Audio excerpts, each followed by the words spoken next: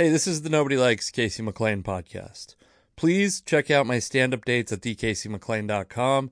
Also, follow me on all social media at thecaseyMcLean. Check out stand-up clips and videos of mine at youtube.com/CaseyMcLean. This podcast is brought to you by Anchor. Anchor is where I host this podcast. It's where the file sits. It's also a great place if you want to start a podcast where you can record and edit your podcast right from your phone or computer. When you're hosting on Anchor, you can distribute your podcast to all the listening platforms: Spotify, Apple Podcast, Google Podcast. Whatever you're listening to this podcast on, you can get your podcast to that platform very easily. It's everything you need to make a podcast all in one place. And best of all, Anchor is totally free. Download the Anchor app or go to anchor.fm to get started. Hey everybody, this is the Nobody Likes Casey McLean podcast, and this is an episode with Gabriel Rutledge. I recorded this episode, and you're going to find this out over the next couple weeks, but I recorded this episode on a drive to Arlington, Washington, which was conveniently about 2 hours to get there, another hour to get home. So we're going to make 3 episodes out of this because I'm having my tonsils removed on Tuesday. And so this is everything that's happening on this podcast from the time you hear it was recorded in the past. So if something changed, these episodes they're preordained. They're already uploaded before I get my tonsil surgery. So if something changed, we got honest and real and all that stuff. If you don't like them, just know that the next 3 weeks are this. So take 3 weeks off the podcast. The guest, like I said, is Gabriel Rutledge. We were in my car driving safely. I had a recorder attached to the dashboard so that we didn't have to hold mics or anything stupid like that. We got into it. We got into comedy stuff. We got into like real world stuff. It's going to be broken into, I think, 3 parts. So if it's 3 parts, they're going to each be about an hour long. And I don't know exactly where they're going to cut off. I'm going to try to find like a natural cutoff spot. So follow. Oh, this is the big thing. And actually, this will be convenient to promote this 3 weeks in a row. But Gabe and I are in Coeur d'Alene, Idaho, June 4th and 5th. And then if you live in Missoula, Montana, he'll be there June 6th. If you live in Spokane, Washington, I'm headlining Spokane Comedy Club June 6th.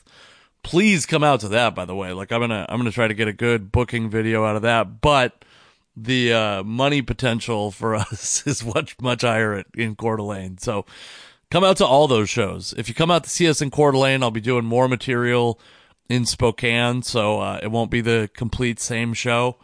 And if you come to see me in Spokane, if you plan on coming to see me in Spokane, you're going to get, and you go to Coeur d'Alene, you're going to get some of the same shit. Follow Gabe on social media. He is at Gabe Rutledge on Twitter, and then he's, I think, Gabriel Rutledge on TikTok, where he's doing pretty well. He's also got a podcast called The Rutledges that he does with his wife. And I guess I'm just going to use this intro for all of the podcasts. So if it says part 1, it's the first hour of our drive. If it says part 2, it's the second hour of our drive. And if it says part 3, it's the time that we're coming home. And if you're listening to that, the battery died on the recorder. So I recorded on my phone for the last 15 minutes. And that doesn't sound great, but it extends the conversation. It ends at a weird point. I did listen to that part. It ends at a weird point. So anyway, please check my stand-up dates at thecaseyMcLean.com/calendar. I'm all over the Northwest in the coming months. Please listen, tell your friends about this podcast. Follow me on social media at thecaseyMcLean across all platforms. Thank you for listening. And in a couple weeks, I'll be back live and in the flesh, hopefully without a persistent sore throat. All right. Thank you guys, and I'll talk to you soon. It is very funny how many people think that comedy's like cocaine-fueled 80s. Have you ever done cocaine, Gabe? No. Me either. Are we recording? No. This is actually, I'm going to send this to an attorney. I actually haven't. And then once you hit like 35, what I'm saying is you have a year. I have 2 months. I got to get it in. I think that I'm lucky that cocaine was never became. There's way more cocaine than there used to be in comedy, though. Right now there is? Yeah. Just in general, the last, 5 to 7 years. Yeah. Like, it never was totally gone, but it just wasn't, like, talked about that much. Mm-hmm. And it's a lot more than it used to be. I think, sure, it's way up and then way down. All right. Can't miss a goddamn second of this gold. Just want to be a person, Casey. Sorry, I want to be a person. I need to exploit you for the entertainment. Welcome back to the Desperate for Content podcast. I gotta exploit you for some dozens of listeners. Maybe 2 dozen. Dude, That's not the way they want me to go. Where are we going? We're rerouting. Doing a U-turn. If we get pulled over and I get shot in Arlington. Is Arlington? Arlington, I don't know if it is, but it sounds like the site of a historic assassination. Doesn't it? It kind of does. I know Kennedy was in Dallas, but that could have been Arlington just as easily. You see, the thing is, Google Maps doesn't know about this roundabout. They think it's just like a hard left. Yeah. That's what fucked me. You're lucky they know about Arlington. That's one of my, I was going to say it's a hacky opening joke, but whatever. It's just an opening joke. If it's like some tiny, tiny town, and it's old though, so it was like, this is a MapQuest joke. Which at the one point in time, we all thought that was like, is that the cutting edge? Oh my god! But of course, if you miss a turn, you're done because there's no, But I'd be like, I'd make some joke about how small a town was, and I'd be like, yeah, MapQuest just said when you give up hope, take a left. Oh, we laughed, Casey. We laughed. Were you impressed with I think the entire population of Arlington is here, both shows. I got nothing either time. I appreciated your commitment. You know what's funny is, like, I had a sort of a nice opening riff the first show, and because we did 2 shows, like at a comedy club, I would have done it every night for 7 shows in a row. Right. But it's just, I'm looking at the staff, I'm like, I can't, they're about to hear a lot of the same stuff. Yeah. I can't start with the same thing that was somewhat off the top of my head last year. I can't do it. I just can't do it. I can't do the same fake riff. At a comedy club, you assume these people understand the mechanics of comedy and know they're prepared to be disappointed. Yes. The magic is worn off. Which is why when you get a compliment from a comedy club waitstaff, and I believe you will, Casey. I believe that I believe in you. It almost makes you you're like, wow, fuck, thank you. Because it's like, to them it's white noise. Literally, when we're talking. This was my most flattering moment, is I had this joke. I think it was actually maybe the origins, like the embryo of that ass-eating joke. But I told it once, and then I let it go for a long time, and then I was talking about it, and the old manager at Tacoma Comedy Club, Tony, he goes, oh no, that night you told it was like, he like recited the joke back to me. I told it twice ever. But he remembered it. He remembered it, and he's like, yeah, I thought it was funny, but they're like in the crowd, it was like mostly dates, so maybe they didn't think it was, which by the way, saying it's mostly dates in the crowd is such a nice way of telling you bombed. Like, oh yeah, they didn't like it because it was mostly dates, and you're like, yeah, but What is that? I don't understand what I've never understood the core. I've heard that a lot of times because I bomb a lot, Gabe. I'm not trying to say this to get a shot in, but I had never heard that. Oh, yeah. I never heard that, like, while it's date night. I've heard it's Groupon. I've heard, that kind of thing. Yeah, but I just, what I didn't get out of it is like, so they didn't like a relationship joke? Is that the, like, like, I don't get the... Well, maybe if it's an early date, though. That's too, ass eating's not a first date topic. Yeah. I'm old fashioned, but that's third date for me. It does feel like he was claiming to know more about these people's lives than he actually knew. Yeah. But yeah, it was very flattering where he's like, not only could he basically, he was like giving me the tags I couldn't remember, which was like blowing my mind. Oh, that's great. And then he's like, yeah, and I liked it. Even, it's like the crowd didn't appreciate it as much as they should, which that's almost better than a laugh, is to have someone go, that deserved more. Like a comic say that deserved more is almost better. I mean, I'd still take the laugh. That's how stupid comedy is like we're constantly thinking of trying to come up with new ideas, trying to hone those ideas, and then someone will be like, hey, remember this thing you said? It was hilarious. And you're like, why am I not doing that? Yeah. I'm so stupid. I'm trying to make this new joke about bullshit and, Oh, you told me something to take to the stage the other day, too. We were talking about it on the previous episode. We were talking about someone telling me to take I had a tweet. Yeah. Oh, you didn't do it tonight, though, did you? No, I actually wrote a thing in between shows, and then I was like, I don't know how to fit it into this. Yeah, that's the problem. That's the problem of... although I'll be honest, since coming back from coronavirus, I'm not really fitting anything in. I'm all over the place. I'm like... What else? I did a 1,000-year-old joke tonight because it popped into my head. I'm just, I'm all over the place. I'm not super organized. But that is always the problem, is like, oh, I have this new joke I want to try out. Where does it fit? Or at least not ruin things. Well, and a lot of times for me, and I don't know if this is how it works for you, but I'll think of a line. And a lot of jokes that I have are like, oh, this line would fit in that joke. Oh, well, then with that line, it's like it kind of unlocks a new level to the joke or whatever. Yeah. Where it's like, it's very rare that something comes to me as like a 8-minute chunk. No, that's very unusual. It's like a series of 45-second chunks that I can put together into larger chunks. Wait, what's that Tony's?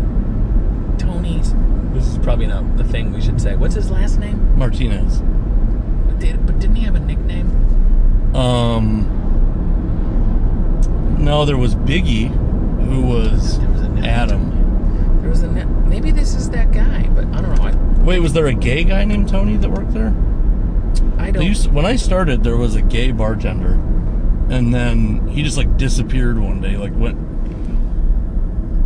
I can't remember. Oh, Tony Mart. Yeah. Is that what we're talking about? Yeah. He's trying to give me a gig. He moved to Colorado Springs. You should take me with you.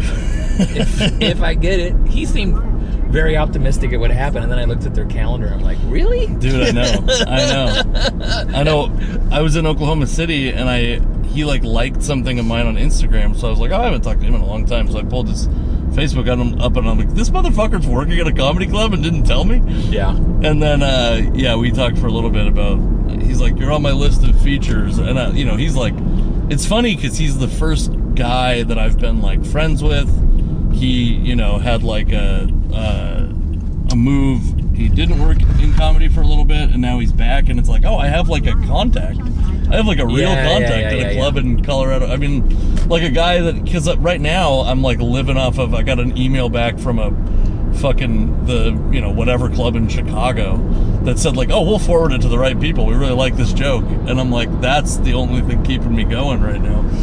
Yes, and it's, you never know where those are going to come from. It's like, in my book that'll come out someday, I described how my comedy career is put together. Like, it's like a detective trying to solve a cold case.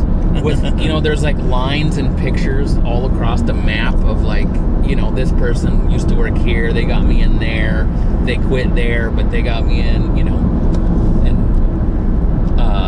part of coronavirus is just watching all those lines be cut. You know what I mean? Like, oh, fuck. But yeah, it is crazy. Like, if I got that gig, people are like, how'd you get that gig? And I'd be like, well, this guy Tony, who used to work in Tacoma, that's how it happens. That's how, at the nuts and bolts comedy club level of non-draws, that's how, Yeah, it kind of feels like, well, first off, I mean, like, a whole bunch of what I've been able to do is just shit that you're able to do and bring somebody. Yeah, sure. So like, that's a good way, is to find an established headliner to...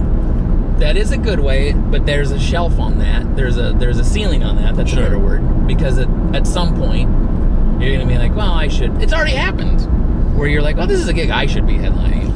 Right. Now, not necessarily some nice club in Colorado Springs, but, some Northwest shit. But yeah, that's a nice thing about not headlining yet all the time. Yeah. Is, I mean, when you headline, you're still getting gigs from other people's recommendations, and no one's bringing you to anything. Right. And when that kind of went away when I started headlining, I was thrilled to be headlining, but I'm also like, oh, shit. Yeah. Well, and I think, I mean, I've heard this said by comics for, like, years, and then I am experiencing it some, which is the friends that I have in comedy, I see less and less and less. And now, like, I was thinking about that 10th anniversary show, which I was for sure the last person that they booked. And then, but you and Brad Upton, when is the last time you guys were on the same show? It's got to be a long time ago. Yeah, it's usually something like that. Right. Or, in fact, the first thing that came to mind was the Laughs Comedy Club anniversary show that we were on. But we've seen each other. Where did I see him? I definitely saw him somewhere. I would say it's like once a year. I see him once a year somewhere. He's hanging out in the same place I am, but it's, yeah, that was one of those shows, that 10th anniversary show, where it's like, everyone did fine, right? The show was good, but at the same time, sometimes the crowd, it's just like, I think the crowd was like, that was a fun show, and I'm like, do you understand how much experience and years of dedication to craft you just saw from, and it's like, of course they don't. Why would they give a shit? That's not their job. And they had a great time. People had great sets, but it is just one of those things where they're like, it's almost like open mic energy. Yeah. Where they're like, oh, who's next? And you're like, oh, okay. It's the thing where they're like, this is like the least, people think this is a nice thing to say, but it's not. It's when they go, I couldn't do that. It takes a lot of courage to get up there. Exactly. Yeah, like I went to a baseball game with Josh Firestein yesterday, and Josh and I used to like If you're trying to name drop, you suck at it. Yeah, this is... He hosts a roast podcast, he can handle it. Yeah, that's true. And he's headlining that gig that we just did next month. See, that's the thing, too, is like, so the gig that I think we're talking about that I said I should have headlined is this Coeur d'Alene gig. Yeah. And first off, there's like I've come out of the pandemic realizing I have enough material to headline. Yeah. A show like that. I'm not saying I can go, but I was worried, one, that like a lot of the material would be rusty for a long time. Because the last time I was doing it, I was doing comedy several times a week, and now, like, I'm going to try to go do 45. But also, like, honestly, just, like, seeing Josh headline shit, I'm like, oh, I guess I could ask to headline that. You know what I mean? Well, that's kind of how it works, is it's people that you feel like are your sort of similar class, almost, and you're like, oh, okay. Because you don't want to be... It's such a fine line of... You have to constantly push for it, but at the same time, if you push for it too early, people are like, what the fuck, dude? Yeah. Like, it's... And that's why I didn't... People were a lot nicer to me before I headlined. Right. Because sometimes people come along and they upset the apple cart. I should get a more modern reference, but it's meaning like, oh yeah, that guy's great, and then all of a sudden that guy is headlining and you're opening for him, and you've been doing comedy 5 years longer. You're Right. like, fuck this guy, almost in a way like I got to get my own shit together. So there is that. Well, I think that's... I mean, you're at the level where if you headline, someone will be mad about it. Oh, for sure, yeah. Yeah, I mean, I think every time Josh headlines a gig, I'm like, fuck, why am I not headlining that gig? Like, how did, I think we're at similar levels, and why, and I mean, he's like, one of my best friends in comedy. Right. But the thing I was getting at is, like, we used to see each other all the time. We were at every fucking back of every open mic, and it doesn't even feel like it was that long ago, but it's like, fuck, like, even, I've opened for him a couple times. I tried to book him to open for me, and then he got booked on, there's this fella named Ron White in Oklahoma City. Casey, why would you bring this up right now? The best part is that I know that he knows you got offered it, I'm sure. I feel bad about that. That he knows? Well, I had been offered to middle for Ron White in Oklahoma City. And in a city where I can't headline the club that he's talking, or it would throw me off in some other clubs I work in. Yeah.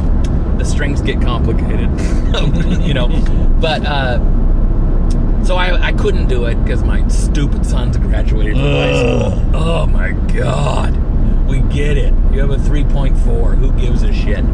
That's pretty good. As mine was 2.8. So, but I was disappointed I couldn't do it. And so it was the next day I was working with Josh, and then I go, this is the same shit you tell your kids about when you invite people to your birthday party, don't tell everyone else. I was complaining about it to Josh, and I'm like, oh man, I really wanted to do it. It would have been so fun. And then he's like, well, I'm doing it. I'm like, fuck, sorry, son of a bitch. He doesn't give a shit. But yeah. Well, I mean, I think he and I are both at the point where it's like, if they were like a headliner dropped out, I wouldn't be like, I am not a dropout replacement. I'd be like, no, wherever you want me to be in the fucking continental U.S., I'll be there. You tell me. We just passed Tulalip Casino, where I'm going to say, I've done so many Northwest shows because I live here, but I bet I've done that one maybe more than any other place that's not a comedy club. And they haven't had comedy in a couple years. But it was supposed to be every 6 months, but I feel like it was more like 4 or 5. And it was just one of those shows where I may as well have been running a forklift. Do you know what I mean? Like, I'm going to clock in at Tulalip Casino. Some of the shows were great. It was a big, giant room and free show, so that always sucks. But should I tell this? I don't know. It was just one of those not coming of age, but like one of those things where you're like, fuck, this business is weird. Is one time they brought in Jake Johansson. Jake Johansson, I mean, I middled. His intro is he was on Letterman 40-something times. 40? I don't remember the exact number, but it's in the 40s. I mean, that's an insane number. And that's like, he's also been on The Tonight Show. He's also at HBO specials. He's also at Showtime specials. And like, Pat brought him in as like a special event, but no one gave a fuck. And it was so sad to me. He did fine. It's not like he bombed, but I just mean, like, there wasn't even like a poster that was like any different than any other Wednesday show. Yeah. It was just like she brought him in for this special event. He couldn't, he's a person, you look at his comedy career and you're like, man, awesome. And then, you can say in the intro, he works clubs and colleges all across the country, or he's been on Letterman 40 times, and the crowd gives an equal fuck. They don't care. And they ignored him like they ignore everyone. And then after the show, he's, you know, he has a great career, but he's like, well, I'm doing more corporates. I'm not that big of a draw at clubs. I'm just like, fuck this. Like, I need to think that goes away at some level. Yeah. But it doesn't. It really doesn't. Well, yeah, I mean, that's the funny thing is I don't have a lot of credits, and I'm like skeptical of outside of like now, if you were like I was on Conan, but even that's like, is Conan really selling tickets? No. I mean, the best a credit will do in an intro is they'll be like, oh, okay, maybe that's something. Tell me this. Do you think a credit means more? Because I don't even care about it at all in the intro.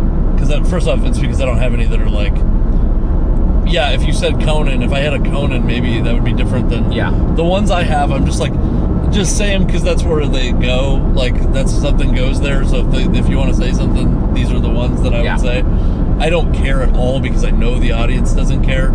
I literally, the only thing I have is like, don't say I'm a new dad because I have jokes about it, and I'd like to be able to do them when I want to do them and not like have to address the intro. Yeah. And I have a podcast that has my name in it, so it's kind of, I don't say this, but I've thought about it before, where it's like a podcast called Nobody Likes Casey McLean. Well, if you say he has a podcast called Nobody Likes Casey McLean, I think it takes some of the teeth that'll give it up for Casey McLean, you know? Yeah, that's true. Which is stupid on my part for putting that. And it's also a very self-deprecating title. Right. Which is the wrong ramp up. Yeah, it's meant to be funny. Yeah. But it's not, it's so, anyway. And then even, like, the other thing is, literally, everybody fucks it up when they say it. They say everybody hates Casey McLean. Which is, again, it's fine to, like, I don't give a fuck. That's the thing that I don't care at all. Now, if I had credits that mattered, so, that was my question is, do credits matter to bookers? Yes. So that's where I care about credits. But they also know it doesn't matter. But it's like, it's something to put on the poster. Right. Not that they can't make it up. But I do think that it's like, it's, you know, they have plenty of YouTube people or TikTok people, and their credit is, it's the person. You know? But those people are moving tickets. Yes. I do think it matters. I don't think it matters as much as, and even like, whatever, you compare my career to a Wayans brother, it's obviously nowhere in the same ballpark, right? But when the posters are lined up on the wall, even if you don't know who I am, there's an Amazon Prime thing, there's a Comedy Central thing on there, there's a Nickelodeon thing, or whatever. It's just like, oh, okay. I mean, even though we're wildly different in fame and the money we're going to make at the show, right? It's like, they don't know the Comedy Central's from 2009. Right. You know, they don't know, and it doesn't matter once you're on stage, but it's hard to headline as local favorite. Right. I've done plenty of that too. I've been called club favorite a lot of times, which is like, if it was true, it's nice, but it's also like, does that mean you couldn't think of anything to say? Is there, have you gotten old enough to be called a local legend yet? Yeah, I struggle with that too sometimes. You know, the burden of being considered a legend, it just wears on you. No, I appreciate that, and I also, sometimes there's an undertone of, this is probably my own insecurity. You can tell we already recorded on the way up because we're getting to the good shit on the way back. But I do feel like there's some of the compliments about me are that I should have been bigger, better, should have gone somewhere. And I get that, and I appreciate the sentiment, and I also think, I hope this isn't too honest. I also think people look at me and they go, I think you look at me and you go like, hey, this guy has a family, he's a comedian. It shows a path that exists. Right. I think a lot of people think that, but it's also, wait a minute, this guy, excuse the arrogance of this guy I've seen this guy crush. He kills every time I see him. And like, why is he doing Stein's Tap House in Arlington? So it's like, in the same way that I look at Jake Johansson and I go like, oh, I thought that he would have some better life because he's been on Letterman 40 times. People under me look at me and go like, I thought I would be getting, I'm hosting the show this guy's headlining. Right. And someday I want comedy specials, and this guy doesn't fucking have comedy specials. It throws off the balance of what you think is possible. Yeah. Well, I think that's like how inexact the process of, because where I'm at is like, I just want these people to respond to my emails when I say I want to feature at their club. You know what I mean? Sure. And that's in numbers, man. That's math. You gotta it sucks, but you gotta just not take that shit personally. No, yeah. I mean, like, also, like, everything I've gotten in comedy, every contact I've made is not, I mean, it's rare that it's like first contact. Here's what I'll say, and it won't even pale in comparison to your arrogance. I think that I deliver when you book me. You know what I mean? Like, I think it's rare that I will go bomb on a booked show where I'm taking, where it's like important to me, right? Right. So like, yes, I'm not the aforementioned in the previous part of this. I'm not Phil Schallberger. I'm not changing the world of comedy. You may not be able to see where I might be a fucking, adding shows on a weekend in 5 years. But your crowd's gonna like me. I feel confident that basically any club crowd is gonna like me. And I just need to convince these bookers in, whatever, Chicago and Cedar Rapids and whatever the... Yes. And it's also, when you're talking about credits,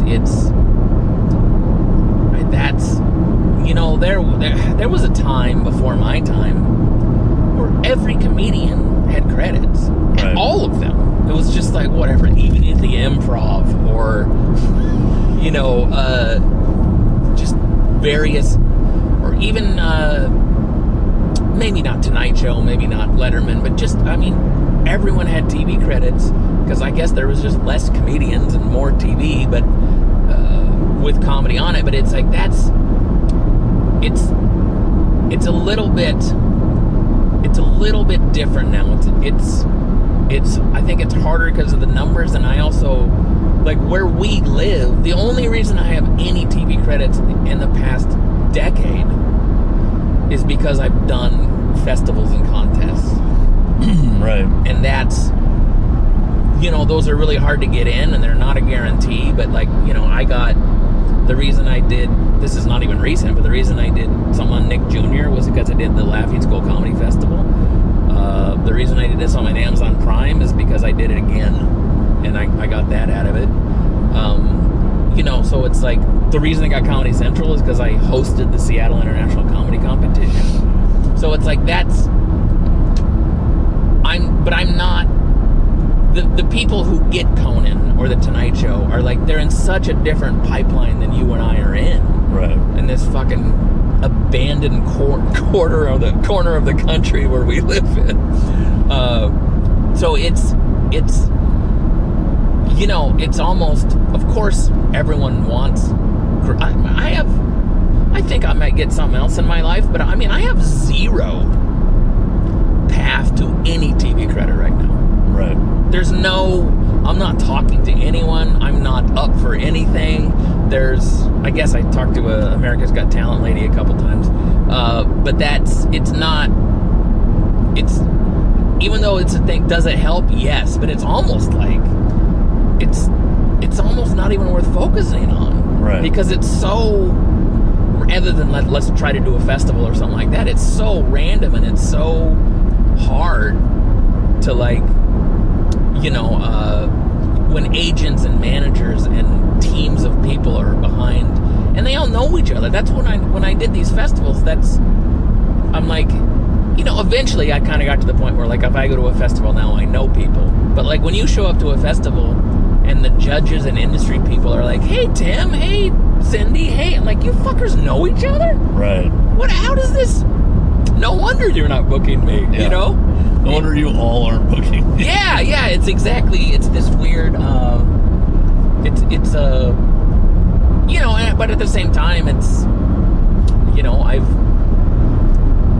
I've done festivals where they didn't, and contests that didn't go the way I want, but it's also,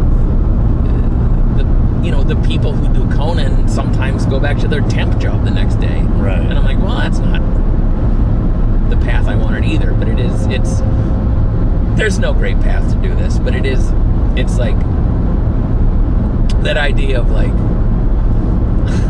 I don't know, I've sent you messages about this. We have to maintain a friendship, because if those messages ever go out, we're in deep shit. We're in deep shit. If one of us ever gets famous, there's a fucking hostage situation. You see this shit? Like, oh no.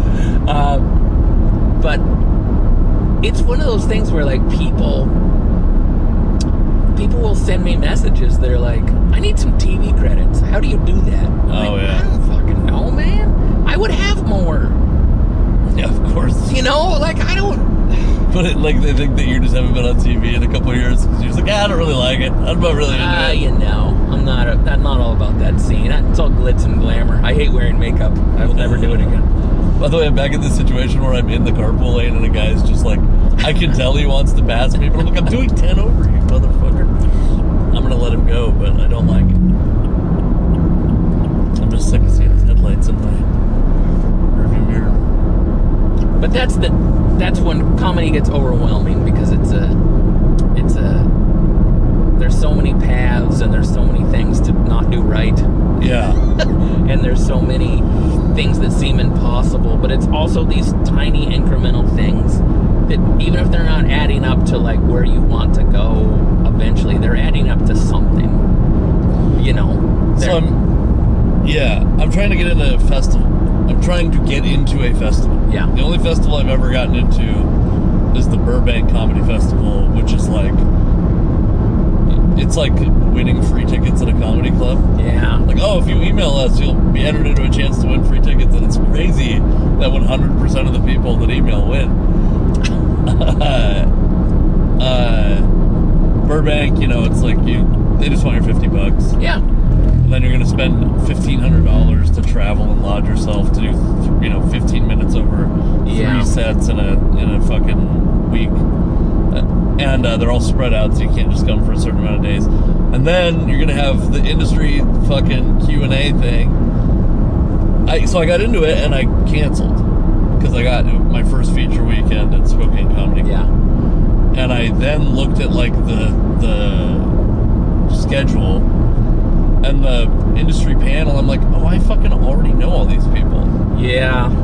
That's kind of how you also know, but they don't always put it out early. Right. Where it was like, there's an industry panel, and then they're like, with Pat Wilson. Right. And you're like, no, that's a Northwest booker, and no offense to her, I work for her all the time, but it's like, fuck that. Well, yeah, no, that's what she was one of them, and it's not even like anything against her. That's why I worked Tulalip Casino so many times. Yeah, it's not even anything against her or the people that own Laughs or whatever. It's just like, I can access these people. I don't need to go to Burbank, California to access these people. I got my first rejection this year, and it was funny because a couple days before that, I had seen there's this comic that was in Seattle for a while, and I don't think Seattle liked him very much, but I like him fine. And he moved to like North Carolina, I think, and then all of a sudden he's just like, it'll be like, I know someone who's on the show in San Diego. Oh fuck, his name's Reed Clark. Okay. I'm like, Reed Clark? I'm literally like, he is fucking everywhere. He's in San Diego, he's in New York, he's in Virginia, he's in, North Carolina, he's in Austin. And, he's living like kind of a nomadic lifestyle, it seems like, which is, I am a little jealous of that. Sure. But then he got into this comedy festival, and I was like, Oh, that's interesting, because I guess I would have assumed that he and I wouldn't be like a horrible, like, it's not like he's super clean and I'm dirty, or he is black, but that's like, I'm even like, our comedy isn't like, it's like equally offensive. And then I looked up the past lineups, and I was like, oh, I shouldn't have applied for this. Like, this is for sure they don't like what I sent them. There's no way that they're booking those comics to headline their festival, and then they're gonna look at, I sent them a thing that's got like, you know, like, I think clever, but like racial stuff. And yeah, it's the constant feeling of comedy is always, am I underqualified or overqualified? Right. Like, oh, should I do this festival? And then you're like, no, I think most of the people in this are under my level. Right. And then there's the other side of like, should I do this? And you're like, oh, there's no fucking way I'm getting into that. Right. You know? So it is, it's, I mean, some festivals are, it's hard to figure out what's what, but I mean, Laughing Skull is a really good one because their industry is really good. They get people who can really do shit for you. Right. Did they do that much shit for me? No, but you know, whatever. But that's also super hard to get into, right? Because of, you know, I think they bring in some people who are sort of headlinery level, but it's a lot of, you know, that the math of being a white dude is not gonna fucking help on a thing like that. They're definitely trying to be getting, you know what I mean, be well representative. Yeah. As Biden would say, they want the festival to look like America. Well, the thing about that, and I know we've talked about this, the thing about that bugs me is it doesn't look like America. It looks like a super overrepresented minority population in America. They want, I love the idea of representation, but... Well, just for the record, there's plenty of, I mean, I won, and I'm... Yeah. But you're as white as they come. I am translucent. No, it's... Well, but I think that's kind of a thing too, right? Is this is going to sound like very right-wing, but when you make white dudes wait till they're like 5 years after they should have been in it, they're going to be really fucking good compared to the people who got in 2 years before they should have been in it, or whatever the thing is. Well, there is something to that, because it's the way it shook down in that particular... I mean, the first year I did it, I didn't make it out of the first round, but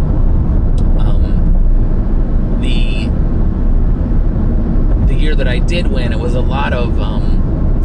it was like a lot of very funny people, of course. There was a few that legitimately were not great at comedy. There was a few. But the way it shook down was, it's like, by the time the finals came around, like, I mean, probably the second most experienced person in the finals was probably, you know, Renan, probably. Yeah. And, like, you know, he's nowhere close to 20 years in. Yeah. And I think I was 17 at the time or whatever. He's a great comic, by the way. And then there was, but anyway, but by the time I got to like the semifinals, it was like me and all these 5 to 7 year comics, and it was like, that was a benefit for me. That was an advantage for me because you know, just the experience level was so vastly different between me and everyone else in the thing, you know. But yeah, it is. But I mean, we've talked about this, I'm sure, before, because it is definitely a disadvantage to, in a festival or a TV booking or anything like that, it is not an advantage to be a heterosexual white man. Right. For sure. But in the back to just working, it is an advantage. Yeah. It is an advantage because you and I and 2 other people are all on a show tonight, and it was not a white-themed show. Right. It was just a show. That would actually be terrible if it was a white-themed show. It might have gone over all right in Arlington. That's true. They were like, finally, some pride weekend understand. How many flags are in that room? Good Lord, Jesus. we get it. I do like, by the way, what I like about a place like that is these are people who. This is why I'm not like completely, like so militant against the people I disagree with. It's like me and the owner of that place would probably get along great unless we talked about one specific thing. You know what I mean? Like that's how you get through life. You avoid the one specific thing. Yeah, and it's like, and that thing is probably Trump, is what I'm guessing. Probably. Or probably more accurately, it's Biden or like AOC or something like that. I probably wouldn't actually have that big of a problem with. There we go. I believe we are witnessing a street race here. Oh my goodness. You boys be safe. Right as we hit the wettest part of the freeway, also. Anyway, to finish that point I was going to say about it's, for a person of color or a woman or woman of, you guys know how people work. There is a thing of like, oh, we had a woman headliner last week, so maybe we shouldn't this week. Right. Or we shouldn't have, same with black guys or whatever. And that's just not a thing that we have to, as white dudes, we don't have to deal with that, Well, here's what I will say is the advantage that white dudes have is in almost every city the audience wants to see us. Yeah. Yeah. The disadvantage, or the thing that I would say is like black dudes are doing great in comedy. Sure. Statistically, you're an occasional. Would you say a McClaniac from way back? That's you've coined the phrase. Yep. I've talked about it multiple times, that Maria Bamford database, where black dudes are overrepresented even compared to white dudes. Compared to their population in the country. Which is fucking, nobody's saying like, oh, these people are giving preferential treatment to black dudes. No, we just assume those dudes are great at comedy, right, that are getting booked, right? It would be considered racist to say, well, these guys are just, they just want a fucking black headliner, so they, whatever. Right. No, I do agree with that. And I also, if you're looking for a stage advantage, depends on the act, but let's say it's a predominantly white crowd, and it's a black comedian. That black comedian, although there might be not as much as a shared experience, so maybe the material might not hit them. It depends on the material. But when you and I are performing, when they laugh at us, it doesn't make them feel better as people. And when they laugh at a black person, they go, I knew I was cool. Yeah. I knew that look how much we're identifying, or, there is that thing, to the point where there are certain, I would say, it's like a black act hack. Yeah. Where it's like, it gets to the point, you have the joke about, oh, I came to your town and I saw a black guy on the news and it was me, and right. And there are certain black entertainers who, if they walk into a room of black people, they're like, oh fuck, yeah, because they're so used to their whole act is fish out of water. Look at all these white people. Yeah, that it becomes like this different thing, and it's. Now, you and I could do fish out of water at a predominantly black show. I just think it's less successful. Yeah, I think the guy that I always bring up, and it's not because I don't think he's talented, but I think that people don't realize how big he is Joe Coy. Yeah. Joe Coy's, like, in Washington, he sells out the Shower Center, which is a fucking hockey arena. Yeah. And it's, part of it is because I think he's like a very talented guy, but he's got material that I wouldn't be like proud of, or that I know for sure a white guy couldn't get away with. Like what would be considered like offensive accents. Well, sure, he can do accents. And part of the thing is like he is Filipino, and there's like 2 Filipino comics. Yeah. So there's like no such thing as Filipino hack. Yeah. You know what I mean? He gets to do all the shit that, like, if there were 10,000 Filipino comics, there'd be 6,000 of them with that joke, but there's 2. Yeah. Yeah, that is true. And I know there's this guy, Mark Yaffe, who is a Native American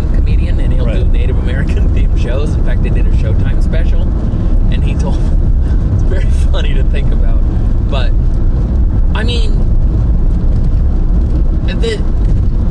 unless it's a Native American themed show, the odds you're going to run into another Native comedian are minuscule. Right. Just out on the road somewhere. I can think of 5 in my life I've ever, But so they did this Showtime special, and they're all backstage, and they're like, "Wait, you're doing a Thanksgiving joke? Oh shit! Right. Oh, you're doing every just whatever general Native things that you might talk about." Like, they were so used to owning all those premises that if they had to divide it up backstage to be like, "Oh, you're gonna do the blanket smallpox joke," It's like a 5-person showcase that lasts 37 minutes. Yeah, exactly. There was a dude, and this could be Native American hack, but there was a dude in our local scene named Danny Littlejohn. I remember that name, yeah.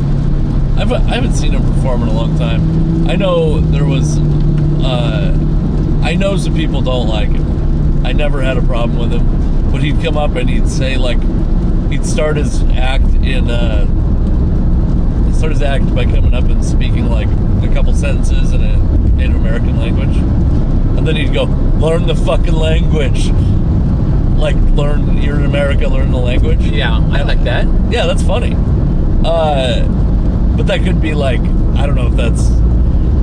Again, it's it's unlikely to run into another Native American comic. It's also, I've never seen another Native American comic that I know of. Besides, I know who you're talking about. Is it Yaffe? Yeah. I know who he is, but I've never seen him perform. Well, it's also interesting that, back when there was less comedians of color, I'm talking 80s or even before that, I'm talking Freddie Prinze Jr. was Puerto Rican. Right. And there's Freddie Prinze Sr. Sorry, you're right. Well, I guess Freddie Prinze Jr. is less Puerto Rican, but yes. He must partly be. Half as Puerto Rican. Yes. Yes, Senior, of course, Senior. It's... If you ever look it up, it's pretty uncomfortable to watch because it's just sort of I don't know, you just feel is this what you want, white people? I stab people, is that what you think? I have knives because I'm Puerto Rican. Yeah. It's kind of uncomfortable. But at the same time, it's that's very white of me to put that on them. You know what I mean? Yeah. There's a Native, I think his name is Charlie Hill or something, a long time ago. But I'm trying to imagine, I just happened to see this because someone was talking about it. I'm trying to imagine it in today's modern. Honestly, I have never been so humiliated in my life, really. I fucked up. Are you trying to be funny now? Because No, I'm really not fucked in up. the mood. I fucked up. Sorry to disappoint you, Gabe. Are we still recording? We're back to recording, but on my phone. Son of a bitch. Anyway, the only way you could be a female comedian is to be totally bizarre and unfuckable, basically. Right. Even Joan Rivers, when she was young, free, way too many surgeries, she was a fairly attractive person, but she dressed not that. She had to be outlandish. He had to be a crazy character, or right. And I do think that stuff like that is different now, where it's you can at least, you don't have to be some weird version of a woman to be palatable to the crowd. Yeah. As much as you used to. It's still different for even a white woman than you and I. It's still different. It's a different, from the audience's perspective. From they accept different things from you. Dirty stuff sounds dirtier from a woman. That kind of stuff. So it is. What is your rule about? Was it dirty stuff sounds dirtier in a backyard? Is that you gave me a rule about dirtiness that Yeah. I think I even said it on one show because I was talking about something, and I was I think I said Gabe told me before the show that dirty sounds dirtier in a backyard, and he was fucking right. No, he is right.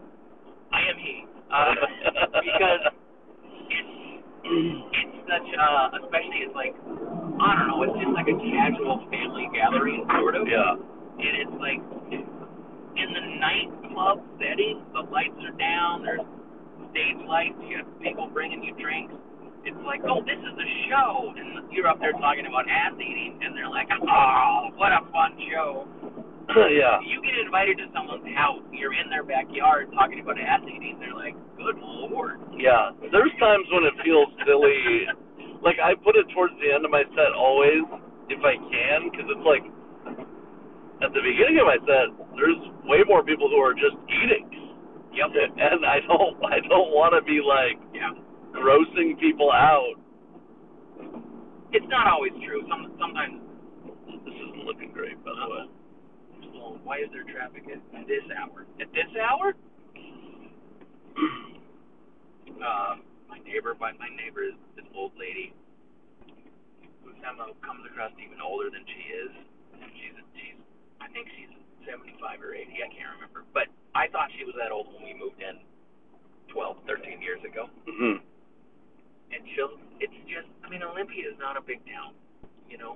And she'll say stuff like, I had put a bunch of boxes in the back of the van. And she's like, are you going to recycle those? And I'm like, yeah. She's like, well, where are you going? And I go, well, they're out by the I call it the dump because I'm old, but it's like sanitation or whatever. Like, they have a big recycle thing. She's like, you gonna go all the way out there? Traffic this time of day? And like, there's no traffic. There's none. It's preposterous to me. How nervous this old lady is about traffic. I'm like, you couldn't live anywhere besides here. My grandpa, when I got like I hate the fucking blind lane change. This is actually good. I'm trying to put together what happened here. What's gone wrong here? I suspect this is an accident of some kind.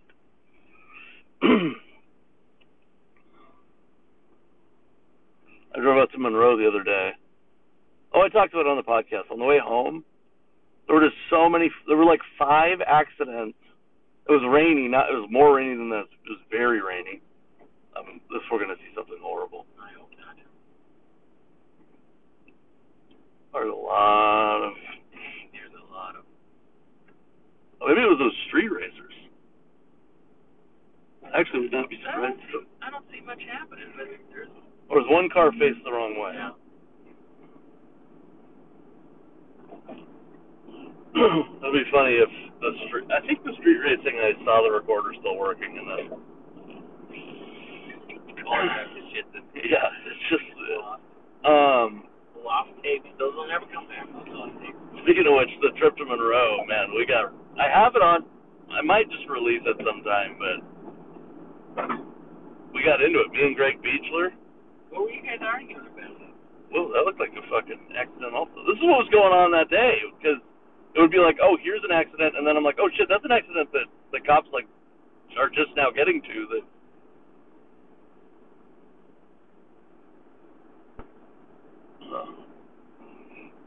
Anyway, we were talking about that. About, like, the perception of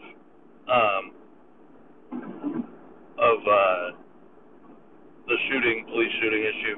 Okay. Kind of the same thing you and I talked about, but with a black guy there, so it was theoretically more palatable.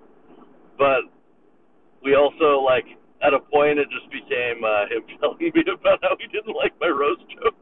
And so I think my tone shifted to a bad place for a conversation about race.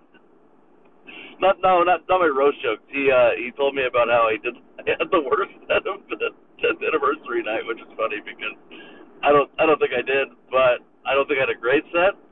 But I know the aforementioned Josh Firestein, my friend Josh Firestein, it should make that clear, ended his set with, all right, well, that's going to be it from me, which is a bad sign. Yeah, that's never. You guys ready to keep this thing going? Yeah. But wait, you talk about police brutality and reform, and it went into you at the worst set of the night. Well, it's a hell of a conversation. We went a lot of directions. Yeah. And then when we were really deep into the race talk, I started missing fucking exits. And You can't talk about it without. You can't talk about these issues without it ruining. It's tough to get to Monroe. There's like a bunch of weird exits. And then I open my set with it's nice to be here. It's so fucking hard to get to this city. I understand you don't want any black people here, but Jesus, you make it difficult. I'm sorry I brought Greg, and they laughed at that. That's the thing, man. Is these I think it's probably the audiences I've performed in front of since I've resumed doing comedy regularly have been more conservative than I normally perform in front of, and they're fucking awesome. Yeah, they are. I mean, as long as we don't trip the things that would annoy us. Yeah, for sure. I mean, neither you or I are like very political on stage, which is why it's annoying that things that we say or that I say, I won't put it on you, but get taken as political. It was tonight. I even mentioned it on stage. I have like a quick little throwaway joke about when I performed in Pakistan. Yeah. And I say I performed some shows in Pakistan for the troops, not our troops, but a gig. And tonight was the first night there was zero response. Yeah. No one made I think they just accepted it. Like, it was so funny to me. I think there was actually some in the back. Yeah, and I usually it's a nice pop, and then a few like under the laugh. There's a few people who are like, ha, ha, ha, ha, and that's kind of fun to play with too. Right. But it's like tonight was the first night where they were just like either they thought I was telling the truth, or they're like, why would you joke about this? Which I thought was it amused me. I was like, oh yeah, that's great. You guys are like, he would, this son of a bitch. Well, and then there's that guy that yelled out, he's like, where's Pakistan, or what's Pakistan, or something. It's like, I get what you're trying to do. Like, you're trying to make, like, a clever racist joke about Pakistan. But you're fucking not doing it. Like, you're executing it poorly. I didn't even get that. I didn't even get that he was trying to do that. I was just, I think I just said east. I don't even know what I said. But it's which isn't true. Yeah. Well, I think he was trying to be like, fuck Pakistan. Yeah, I get that. But it's also, it's so stupid for a lot of reasons. And this is comedy. I don't think we have troops in Pakistan. Right. That's for one thing. I mean, we did when we got Bin Laden. That was like a secret mission. I thought that was Afghanistan. No, that was in Pakistan. Oh, that's where he was hiding out. And the other thing is, it's not even the Middle East. Oh, really? It's technically considered South Asia because it's right next to India. Oh, that's right. They used to be part of India. But it's kind of like, it's like one of those, sometimes you call it the South, even though it's not that far south. I mean, one of those things. Right. But it is kind of fun. I wanted to say that. I should look into it more to have that saber line, but I'm like, I don't think we have troops in Pakistan. They don't want us there. Yeah. I don't think they have oil, and they have nuclear weapons, so we leave them alone. This is a tremendous subject change, but, like, that's one of when I was hanging out in Pakistan, they're very happy they have nuclear weapons. Right. Because that's the only reason we don't fuck with them. That's what they said. And I'm like, well, you must be right, because we don't. Yeah. I can't dispute that, I mean, we have drone strikes. The Taliban ended up hitting some hospitals and schools, and you know how America do. But I never thought about that. It's like, oh, that's why they want nuclear weapons. Yeah. It's not even that they want to attack us; they want us to leave him alone. Yeah, that's funny. Yeah, that was like, I was a little bit annoyed on your behalf, even though maybe you weren't that annoyed, because I've heard you do that joke a lot of times. Sure.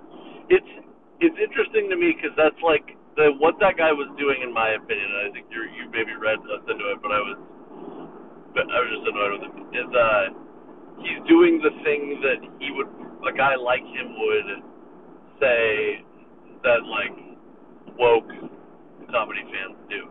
which is like he's deciding not to laugh. Yeah. He's going, oh no, I'm going to decide that this, I've watched an entire fucking comedy show. This is the end, by the way. All this is at the end. Yeah, and this is the moment where I'm going to take it on at face value as though this person is not joking. Yeah. Yeah, exactly. Everything else he said was a joke. It seemed serious. Yeah.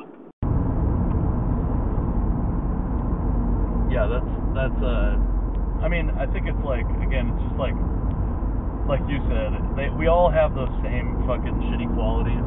The left and the right or whatever. And it's just his thing happens to be like, apparently talking about Pakistan. Well, that guy in the beginning, I said something and he yelled out something. And I was trying to think of the word conscience. Like your conscience be your guide, but I couldn't. What I wanted to say was like, this is like if my conscience was an asshole. And I eventually got there, but because I couldn't think of the word conscience, I said something like, oh, this guy's like an asshole. And then before I had time to say something else, he goes, yep, I am. So he's one of those guys, you know. Yeah. In fact, was that the guy that was pitching us street jokes about how fat he was? Don't know. I think that was a different guy. That was a different guy who just launched 38 jokes in 2 minutes at us. I also was like confused because he asked me if I had a shirt and then he just bought your shirt. Yeah, I didn't know what was happening either. Yeah, I knew he was gonna leave with a shirt, and it was a coin flip. If it was gonna be yours or mine. What was the one he told me? And you know, none of them were his, which is fine. He's not a professional comedian. He was like, I gained so much weight during coronavirus that I step on the scale and it said, you should be social distancing. I thought I was 2 people or some shit. Oh, that's funny. Oh, buddy. I mean, it's fun. I actually don't think that's too bad. I've heard much worse, but yeah. But it is a weird thing to be like, these guys like jokes. I'll go over there and... Yeah. It's like bringing your guitar to a concert. Right. So you were doing up there. I'm gonna actually stop this so because there is a little bit of real shit I want to talk about.